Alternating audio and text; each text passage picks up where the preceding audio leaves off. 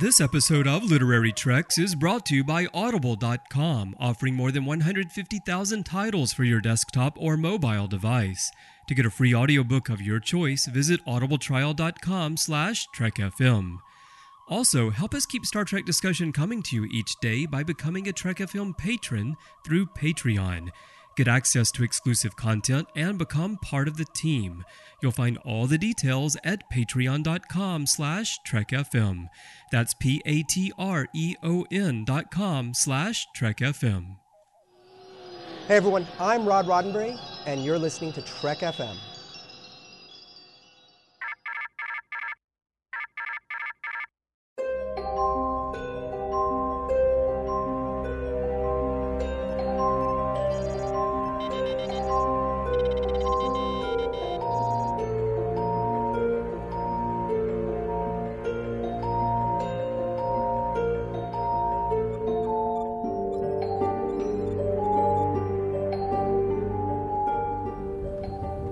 Are you taking all these books? I thought I'd take some light reading, in case I got bored. Welcome, everyone, to another episode of Literary Treks, our dedicated books and comics show here on Trek FM. I'm your host, Matthew Rushing, and how is it going today, Dan? I'm really excited that you're here, and I'm wondering how's it going up there in Canada, because I know that they've had some really bad weather on the East Coast.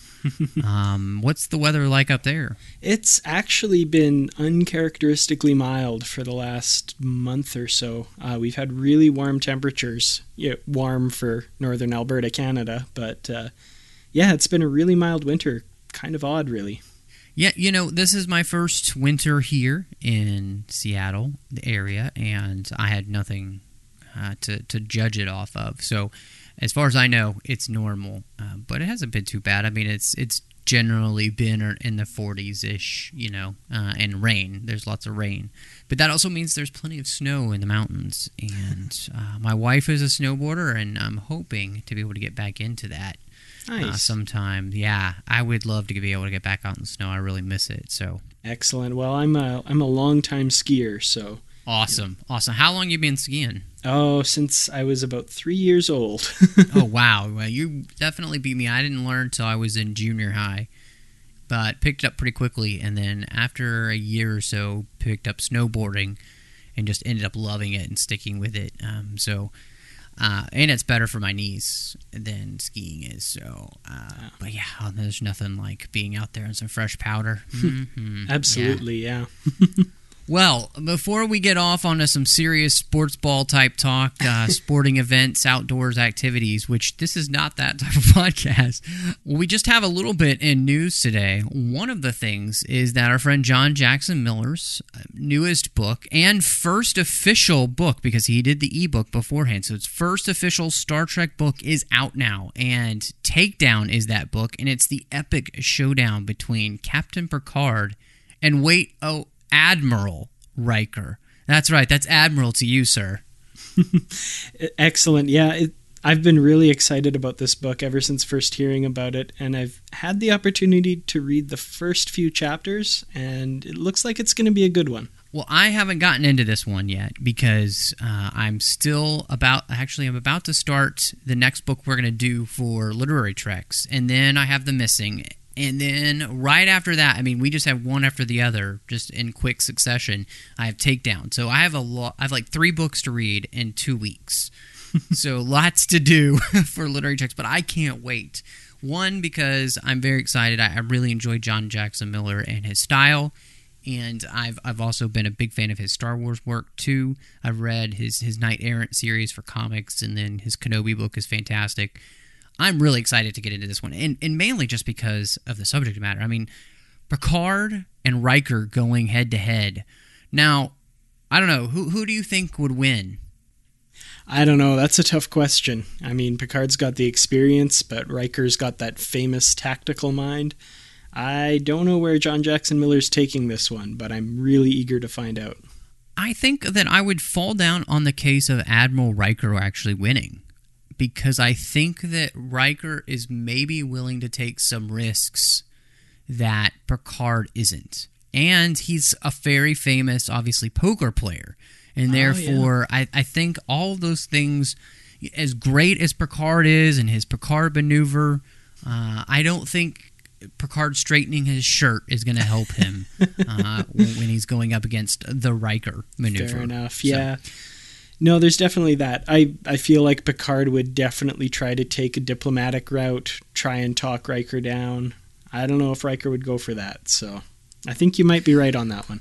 Well, and I mean, especially if they were just talking over the view screen, even across the view screen, I think that pulling the Riker maneuver and propping his leg up on something might just be enough of just a vibe for Picard to be affected. So, definitely. You never know.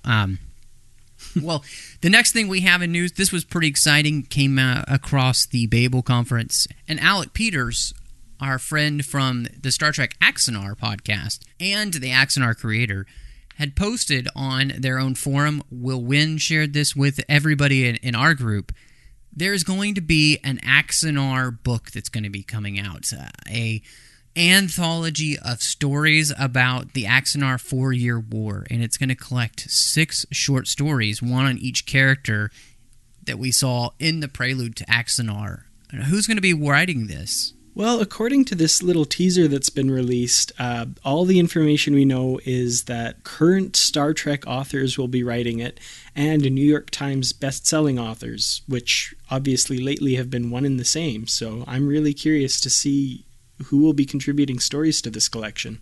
I'm really interested to see how this is all going to play out, too, especially with Pocket. I'm wondering if they're going to be working in concert with them, with Star Trek Axanar, if it's going to be something that's officially licensed, or if they'll only be using characters from the Axanar project. That way they can kind of get around those licensing issues. So I'm very interested to see how this plays out. But the way that they have this shown, even if you go check it out on the Babel conference, you can see the post there that Will sent.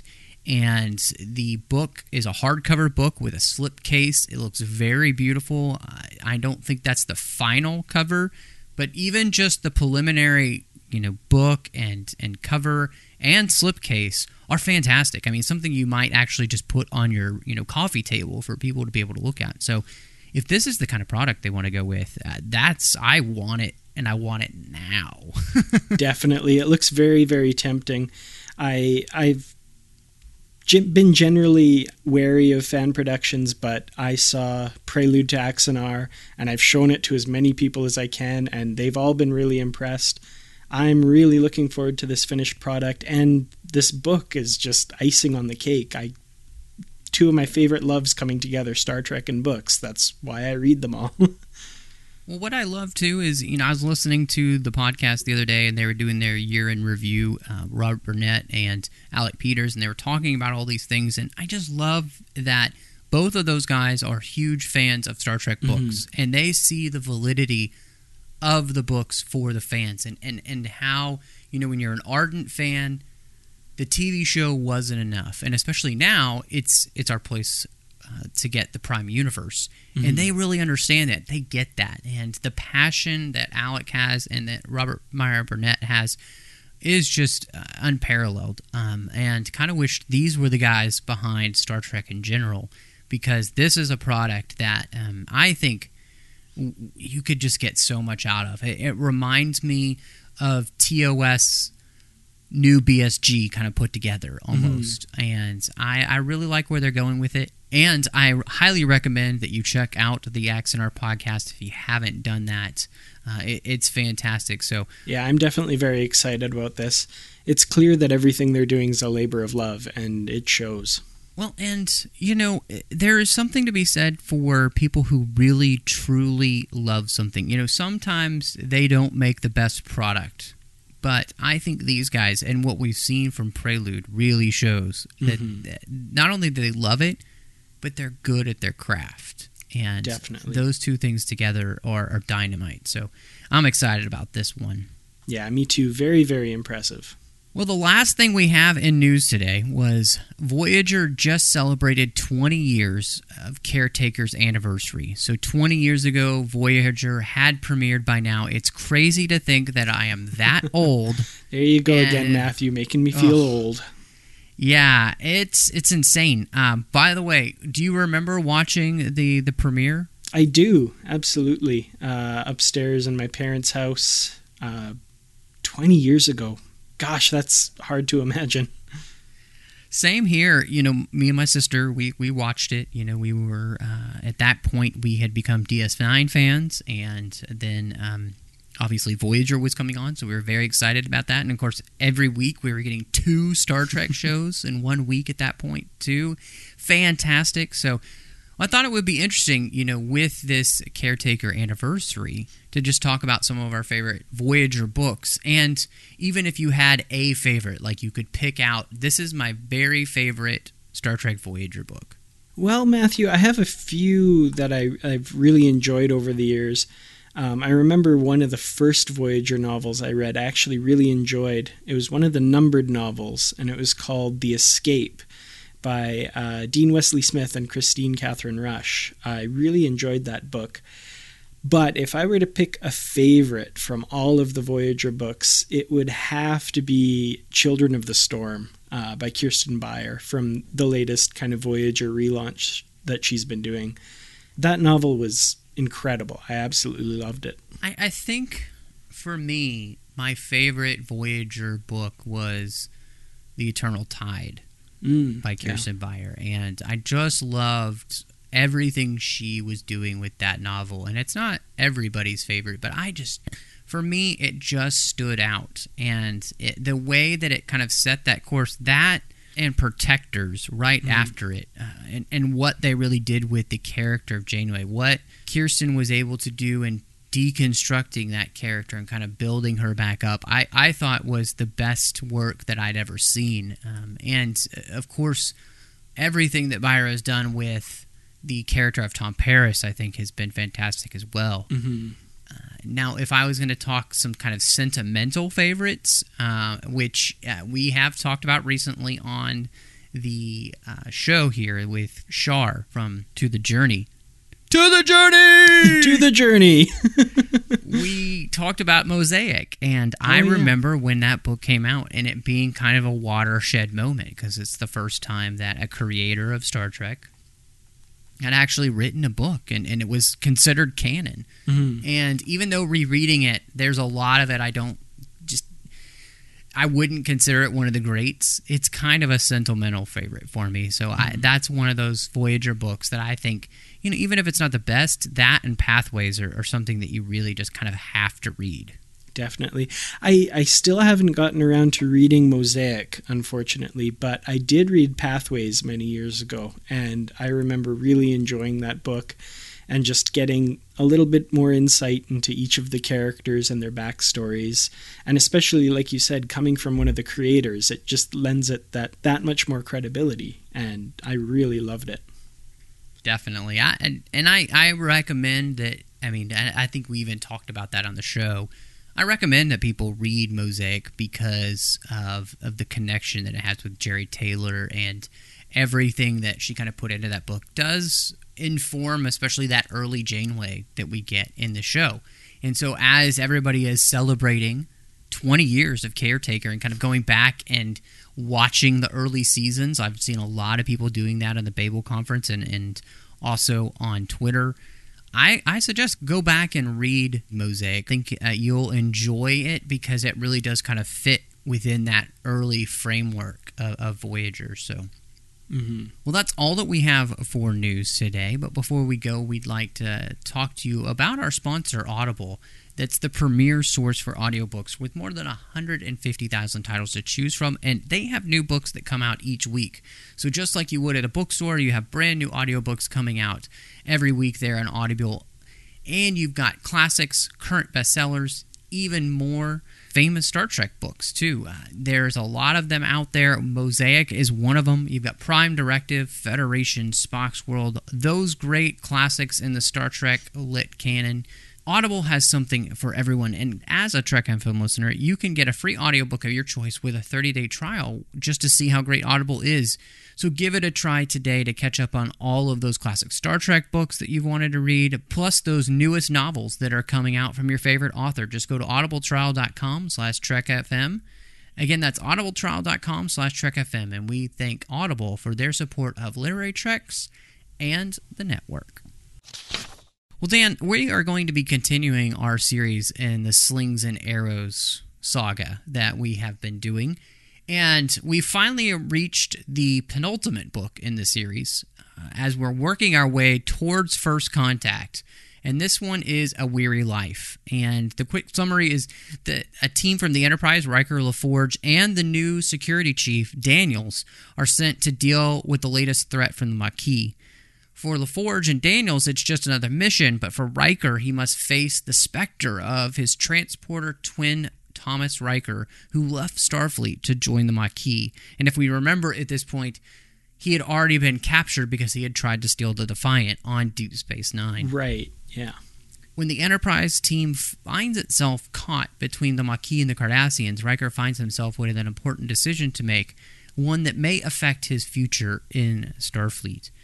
Well, Dan, this was one of the first forays into ebooks for Pocket. You know, they had done the Starfleet Corps of Engineers, they had done some of the New Frontier books, but this was really one of those big series that they decided to do as just kind of a celebration of the next generation.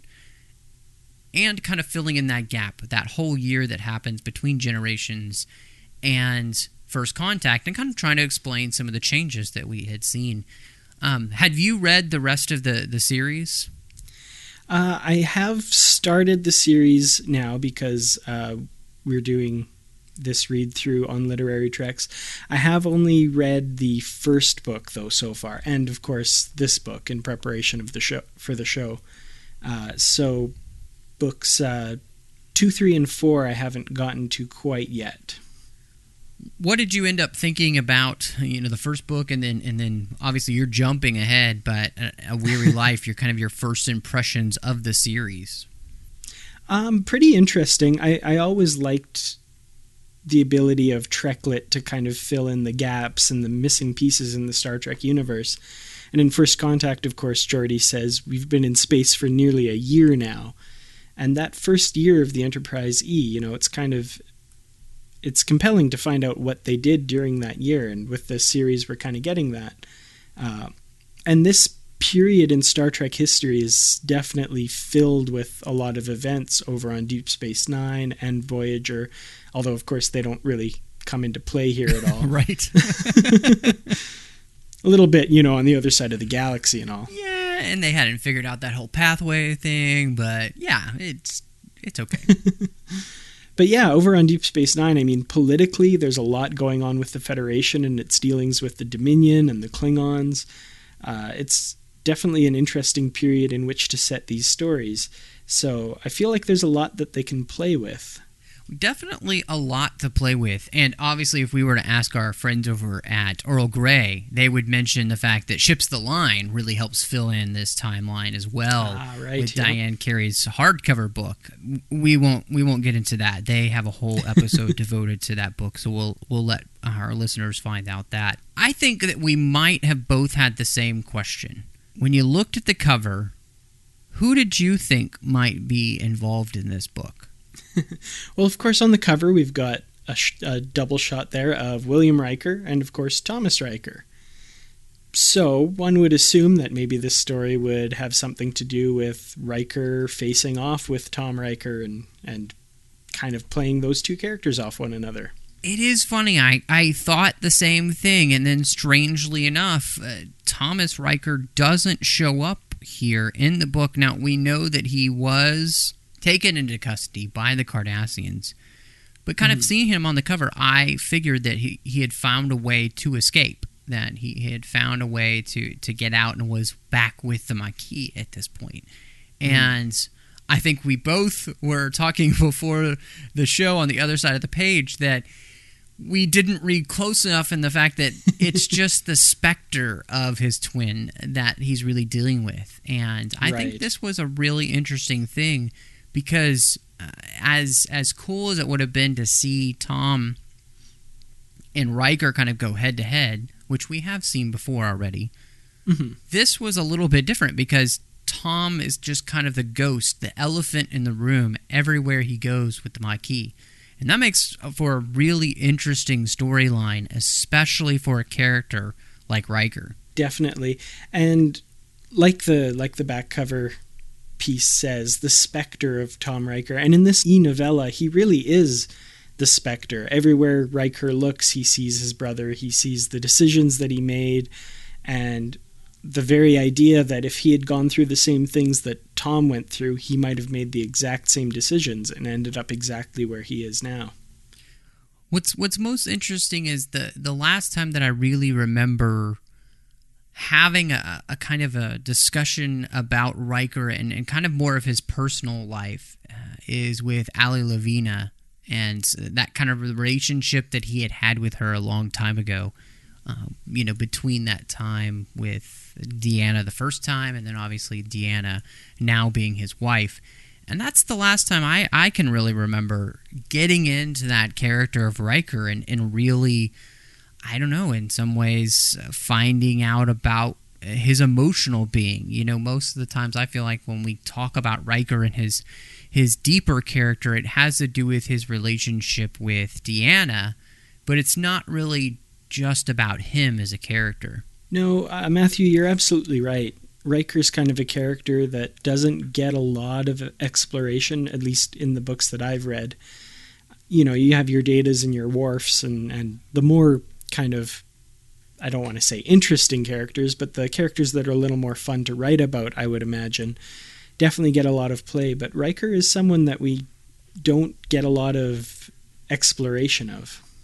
That's true, and I feel like if I had really gotten into Deny Thy Father, and I haven't got a chance to read that Lost Era book yet, that might be a place where we kind of get more into Riker because it's really about his father and the strange relationship he has with his son, and so those are the places where we do get into Riker, but he becomes so closed off in a way that I loved that this book. We get to that genuine emotion of Riker dealing with something that would be very difficult, and that is that there is another person out there who has made a choice that would you make it if you were in their position? And the reason you're asking yourself that is not only is it a good extrapolation to kind of play out and put yourself in somebody else's shoes, but this is literally somebody who, for a lot of his life, is just like Riker, is the exact same person.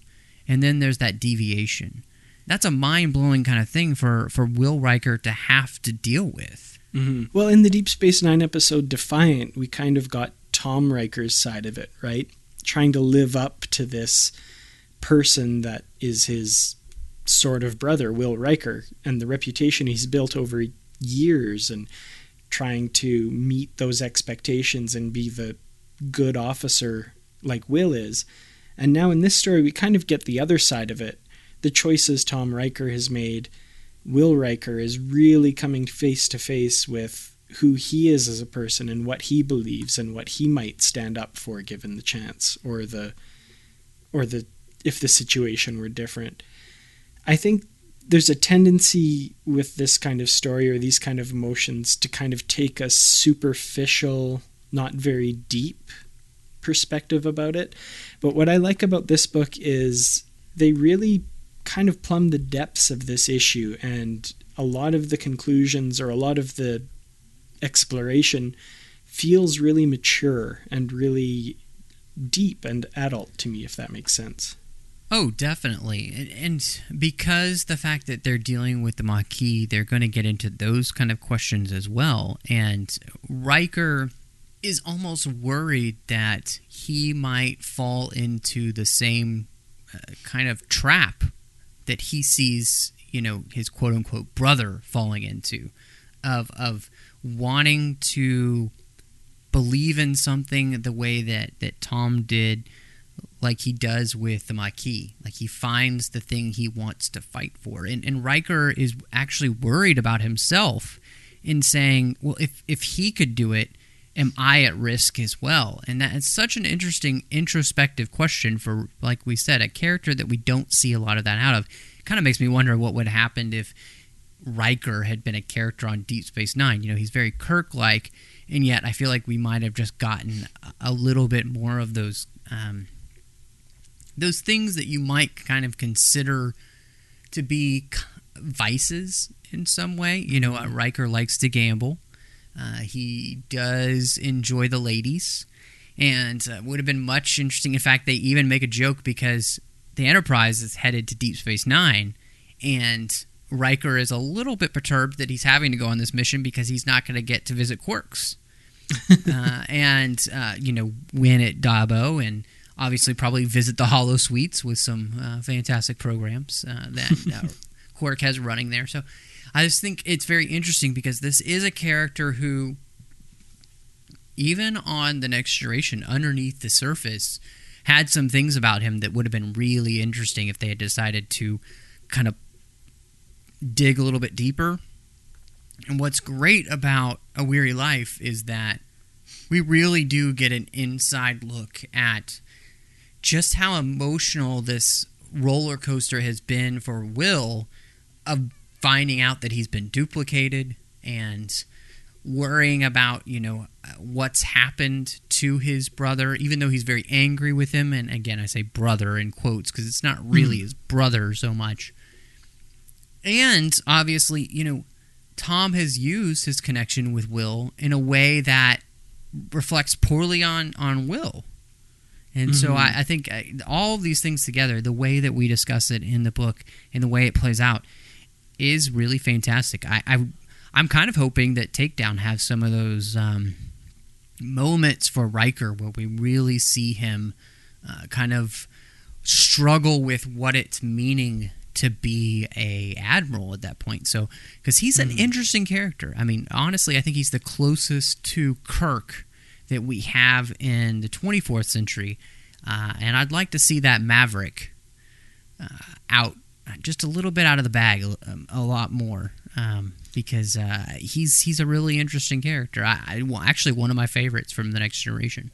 Yeah, I agree. Like I kind of mentioned earlier, it's probably more fun to write for some of the more alien characters, or, you know, a lot of the more out there characters, but Riker represents kind of a lot of facets of humanity, if that makes sense.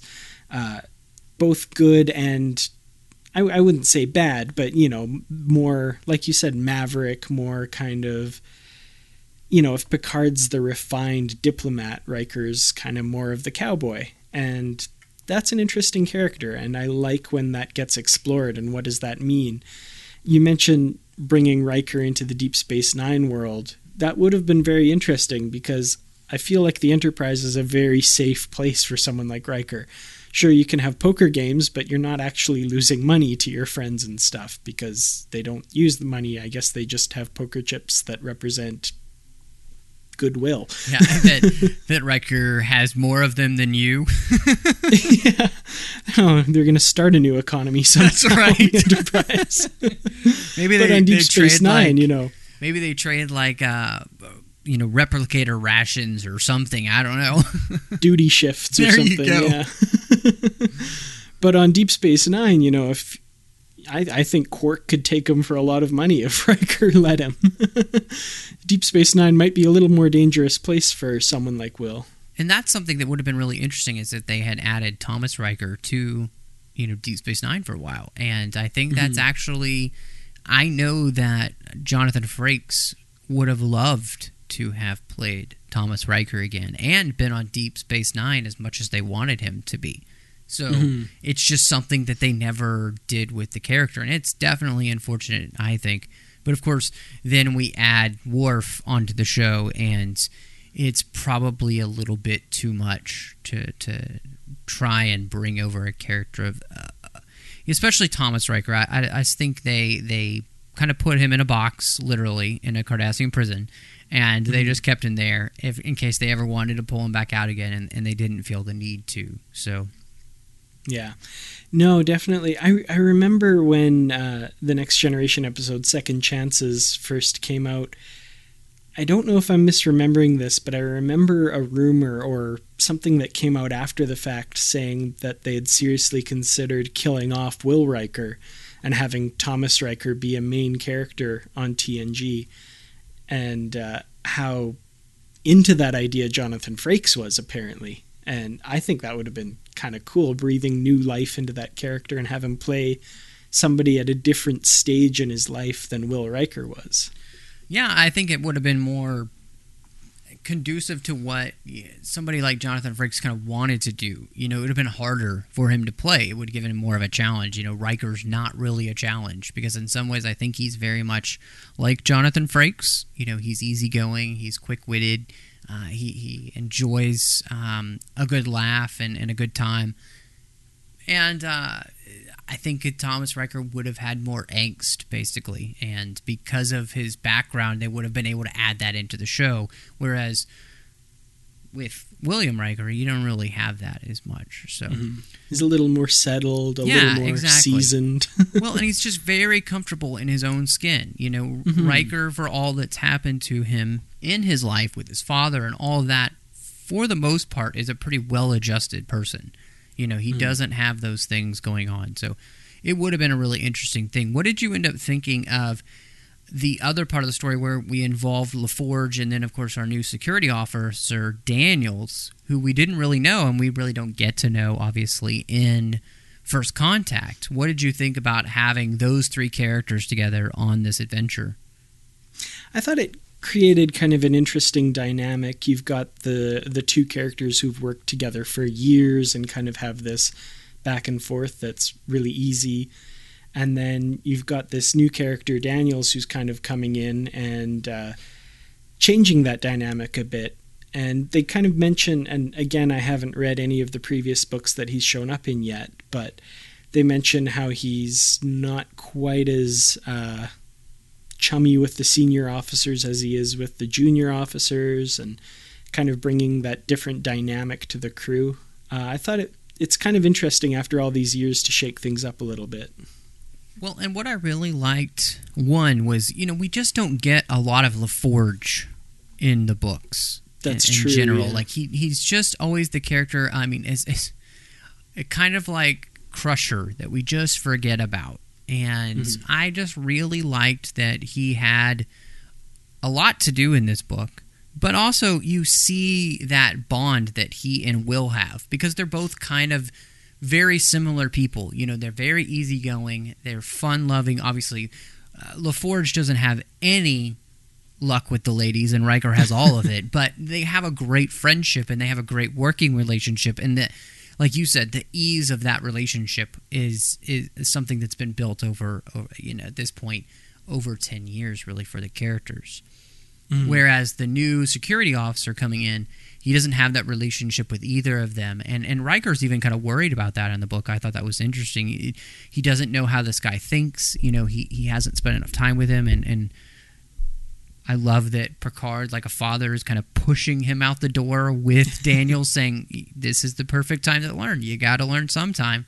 And so, but then as they build that connection throughout the book, I didn't feel like it was forced. And two, I felt like the camaraderie that they're able to build here in the story with Daniels made him just a great addition to the crew on the Enterprise E. And unfortunately, we know he doesn't stay around for too long because he dies somewhere.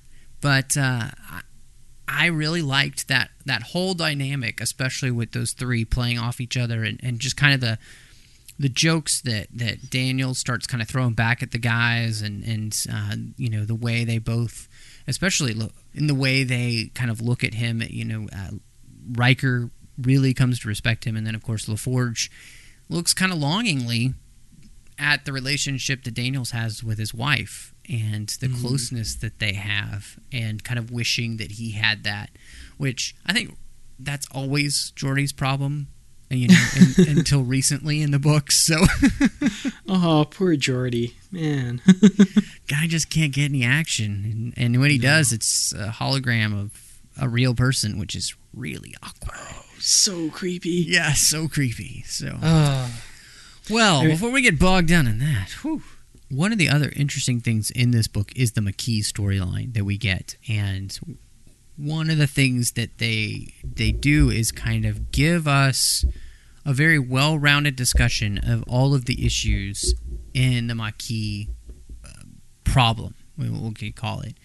And one of the things that they point out is the fact that, for a while, it was a hot story with the Federation News Service, what was happening with the Makee. Everybody knew about it.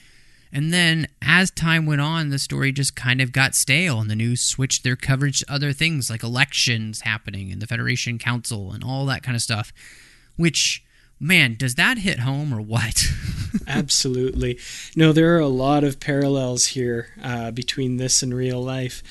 I mean, think of any news story you've heard in the last few years, and then when do you stop hearing about it, right? I mean, it might still be an issue. There's probably still people dealing with whatever's going on, but the news has moved on to other things that get them more ratings because something new and interesting has happened. It's sad to see that in the 24th century, it's apparently still a problem with their 20 however many hours news service that they have, depending on which planet you're on. If you're in DS9, I guess it's 26 hours of coverage. Yeah, 26-hour news cycle. There's a scary thought. Oh, geez. What's interesting is I thought this was almost kind of a meta comment on Star Trek a little bit. When the Makee were first introduced, they were in the Star Trek storyline quite a bit. It came up quite often, and it was kind of used to launch Voyager and set up the premise of that show. And then after Voyager got started, the references to the Makee became less and less until, Deep Space Nine, Season 5, Sisko's hunting for Eddington, and you're like, oh yeah, the Makee are still out there. I forgot. We're hunting Eddington all of a sudden in this episode. Well, and that's one of those things that's so interesting is that, the Makee do get set up in TNG, and it's being used to set up what's going to happen in Voyager, but then Deep Space Nine is actually the show that really runs with the Makee and continues it. Eddington comes on the station, becomes a Makee member. There's quite a few episodes that happen with the Makee until that final showdown with Sisko and Eddington. And all of that is really fascinating. But, here we get to actually dive into the discussion of what happened. And I thought this was an interesting conversation that they kept having throughout the book. And the arguments became circular by the end, because that's kind of what tends to happen with big political arguments. You tend to be on one side and the other person's on the other. What was great is Riker kind of comes around a little bit to kind of seeing a little bit more of their point, and so do LaForge and Daniels, I think. Mm-hmm. But the Makee problem of they were basically abandoned by the Federation because the Federation made a treaty with the Cardassians, and what is so interesting is that there's no representation for the Makee, the people who act, and they're not the Makee then, they're just the people who happen to live in the zone that gets turned into the demilitarized zone. Mm-hmm. And then there's no support for them really afterwards. And it is sad, because they have a huge point. These were our lives, these were our homes, and because of political wrangling, we just happen to be on the other side of a, arbitrary demarcation point. Yeah. No, it is very, it's very tragic. I mean, what happens to these people. And in a lot of ways, even the people just living in the zone that don't become the Makee, all of a sudden they're branded with the same, they're painted with the same brush, because the Makee are engaging in these terrorist acts, or acts that are labeled as terrorist by other people. And everyone who lives in the zone is now automatically, apparently, kind of part of this Makee. And eventually that becomes a self-fulfilling prophecy, because if you're abandoned by everyone else, you're going to join the people who are ostensibly fighting for you.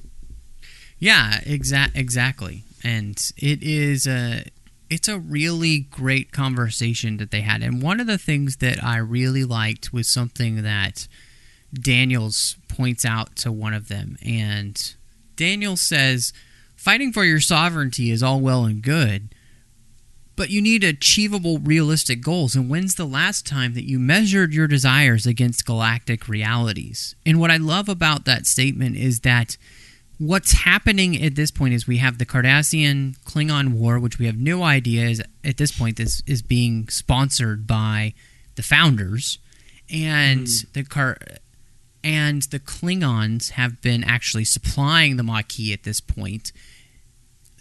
They are being reminded over and over again by Riker and LaForge and Daniels that, the Klingons, even though they're helping you now, they're basically just using you as cannon fodder. And if it comes to war with the Dominion, which the looming presence of the Dominion is very big at this point, even though in First Contact we're about to hit with the Borg as well, there's a lot more going on here than just this little fight. And I liked that somebody reminded these people that they have a choice in the end. They don't have to be here. There's an entire galaxy for them to choose from. And moving your home, in the state of things, what we know later on is that the Maquis get completely wiped out by the Dominion once they're allied with the Cardassians.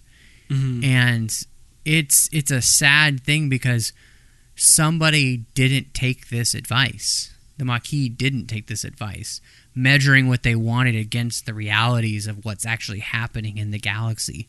And it's a terrible, sad thing that's going to happen to them. And I don't know. There's no easy answer, and that's what I love in this book is there's no pat answer. Riker comes back very troubled. I don't want to take the entire book and spoil it because I think the end, and I think this book is really worth reading for everyone. But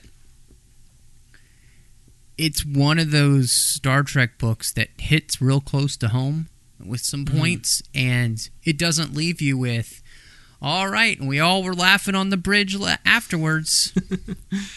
Definitely. The Maquis is one of those issues in Star Trek that I think transcends a lot of the black and white, good and evil, wrong and right issues, I should say, that you get in a lot of fiction or science fiction especially. And I feel like this story is one of the few that really uses that premise to its full advantage and really does examine what it's like for the people living in the middle of that situation. And for that alone, I think this is a really worthwhile story. Definitely. So kind of rounding out, what would you rate this book, do you think? Well, there were a few things in the story that detracted from it a little bit. There were a few language choices and that kind of thing. One thing that I thought of was, again, I don't want to spoil the entire novel, but they're having to pick up some item from the Maquis. They're going to confiscate from them. And they go into the mission not even knowing what that item is, and then they get the cargo and they don't even look at it, and it turns out that it was a ruse and they didn't get the actual item, and LaForge says something along the lines of, oh, I didn't even have a chance to look at it, I don't know. And just a few little story items like that pulled away from it a little bit for me. But again, the story is incredibly worthwhile because of the larger issues, the points that it talks about, the emotional investment we get in Riker, and the issues with the Maquis. So I'm going to have to probably give it 4 out of 5 cargo crates of useless junk. I love that. That's awesome.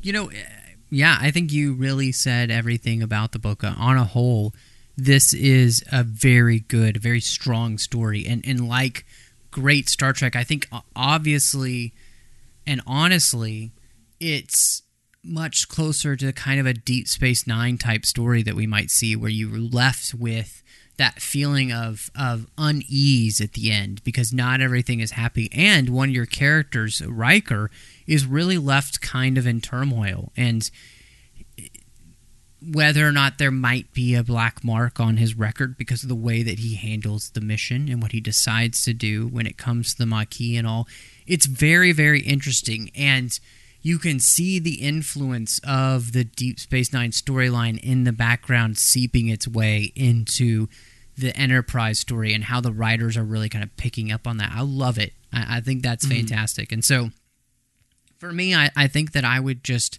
rate this 3.5 out of 5 downed Cardassian warships or fighters. That's a very good rating. Yeah. So, but I think don't take that as a reason for not getting this. I think it's very well worth reading this book. Mm-hmm. Agreed. I was really wavering back and forth between that 3.5 and 4 as well. So I'm kind of right in there with you. But again, I think it's a very important story, and I think it works really well. And like you said, anytime Deep Space Nine and the kind of more mature storytelling is influencing the wider Trek universe, that's a great thing. Well, Matthew, that was a great discussion about the Riker story, A Weary Life. Yeah, I think that this is a book that people will really respond to if they decide to pick up, and it makes me very excited for what we've got coming in Countdown and seeing Riker continue. I'm really hoping that as we're going to get more Titan stories as well, that this character is really going to continue to mature and grow. In the same way that I feel like I've really seen the character Picard over the last few years in the books just become somebody that, I was never the biggest Picard fan, but where they have taken him in the books, making him a family man and all of those kind of things, I think that warmth that they've given him is just something I really enjoy in his relationship with Chen and those kind of things. Mm-hmm. He's become a more open and just a more vibrant character through the books. And I'm hoping that they'll continue to really open that up with Riker, and who knows, the sky's the limit. Trek books have just been fantastic for years, and in a lot of ways I feel like the best is yet to come, as Vic Fontaine might say. Definitely. Based on my reading of the first few chapters of Takedown, I think you won't be disappointed. Again, based on just the beginning of the book, so I can't speak for the rest of it, but it looks like we're getting some Riker love. Awesome. Well, it has been a blast talking about A Weary Life, but it is not the only thing that we have been talking about on Trek FM the past week. So here's a quick look at some of the other things you may have missed elsewhere on the network. Previously on Trek.fm, Standard Orbit. Because it's actually legitimately trying to say something. Yes, very Star Trek. It may be the most Star Trek of all Star Trek. Yeah, it's definitely what I would point to as being, this is what science fiction is about. Earl Grey. Kovac will tell us to experience Bij sometimes, in which case we will draw the Bij card, Klingon word for pain. Is it our birthday? It is. It's going to be a lot of fun. To the journey! That's the one thing we could take from Homecoming is paragraph 1, Chakotay and Seven break up. That's for real. Yeah, they shake hands and go, hey, it's been fun, it's been nice, thanks for the picnic. See ya. Commentary, Trek Stars. At this point, they could say, yeah, why not? Star Wars crossover. I would essentially say, fine, both franchises are dead, let's just sew them together and see what happens. Melodic Treks. One of the most well thought out alien races that you only see in one episode. Yeah, and the music is menacing without being over menacing, if that makes sense. Axanar, the official podcast. I think Justin Lin is a fascinating choice to direct because the Fast and the Furious movies, even though, they're action, adventure, road race movies, are really about a family. The 602 Club. That's really cool, though. I mean, I think that is a fantastic way to get to see just about any movie is kind of being able to watch it through a kid's eyes. And that's what else is happening on Trek.fm. So check out these shows and find out what we've been talking about in your favorite corner of the Star Trek universe and beyond. You'll find us wherever you get your podcasts. If you are an Apple user, hit that subscribe button. What it does is it helps other fans be able to find the show when they're searching in iTunes. Also, the same thing happens with star ratings and reviews. So if you get a chance, we'd love it if you would just go into iTunes and give us a star rating review. If you do, we'll definitely give you a shout on the show. And then, of course, if you're from another country, please let us know, because it's not easy for us to switch through the stores. I literally have to go in and change the store, which pulls all this stuff from iTunes. It takes a while. Just let me know, because I'd really like to say thank you to you on the show. You deserve it. If you're not an Apple user, guys, we've got you covered as well. You can find our shows on Stitcher, TuneIn, Spreaker, SoundCloud, Windows Phone, and of course you can stream and download the MP3 file from our website and grab the RSS link as well. Another way that you can help keep all of our shows coming to you each week is to become a patron of the network on Patreon. If you visit patreon.com, that's patreon.com/TrekFM, you'll find all the current goals and milestone contribution levels, along with great perks that we have for you. That includes early access to content, exclusive content, producer credits, seats in the content development team, and more. We are a listener-supported network. And honestly, without you guys, we can't do this. The money that it takes and the time that it takes for us, we just don't have it all. So we appreciate all your support, and any that you can give us means so much to us. So thank you. Again, you'll find all the details at patreon.com/TrekFM. If you'd like to contact us, you can do that at trek.fm/contact. If you'd like to leave us a voicemail, you can look in the sidebar on the show page or go to speakpipe.com/TrekFM. We are on Twitter at TrekFM, Facebook at facebook.com/TrekFM, and of course we have the listeners-only discussion group there, the Babel Conference. Just type BABEL into the search field on Facebook, or just go to the website at trek.fm and click discussion on the menu bar. We'd also like to thank Will Wynn, one of our associate producers, who's on Twitter at Will_Wynn, and of course in the Babel Conference. He's also the associate producer of The Orb, Earl Grey, and Trek FM's content coordinator. If you do have any ideas for a future show, just send him an email at will.win@trek.fm or a tweet. We'd also like to thank Lisa Stevens for her support of the network and being an associate producer here on Literary Treks, and you can find her on Twitter at Flip18.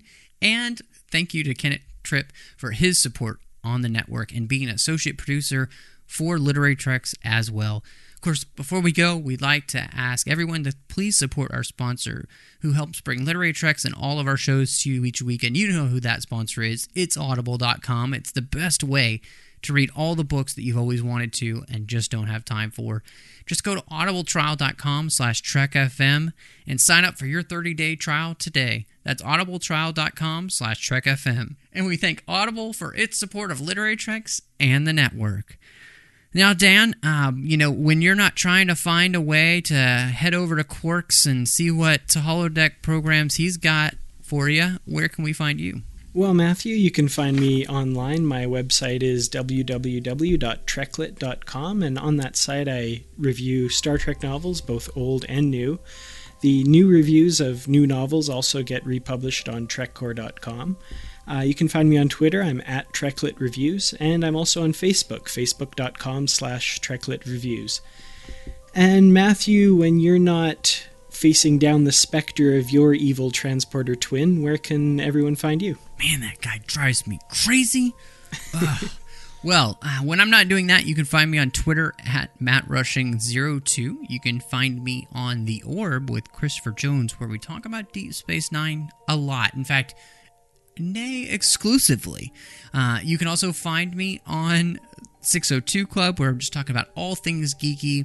We choose a great topic each week, a new topic, and talk about that. In fact, just recently did A Man of Steel, a great discussion there with 3 other guys. So if you love the film or you hate the film, we've actually got all sides. So check that out. And then, of course, I've got my own personal blog at 42lifeinbetween.wordpress.com. Well, thank you so much for joining us. And until next time, live long and read on. You call that light reading? To each his own, number one.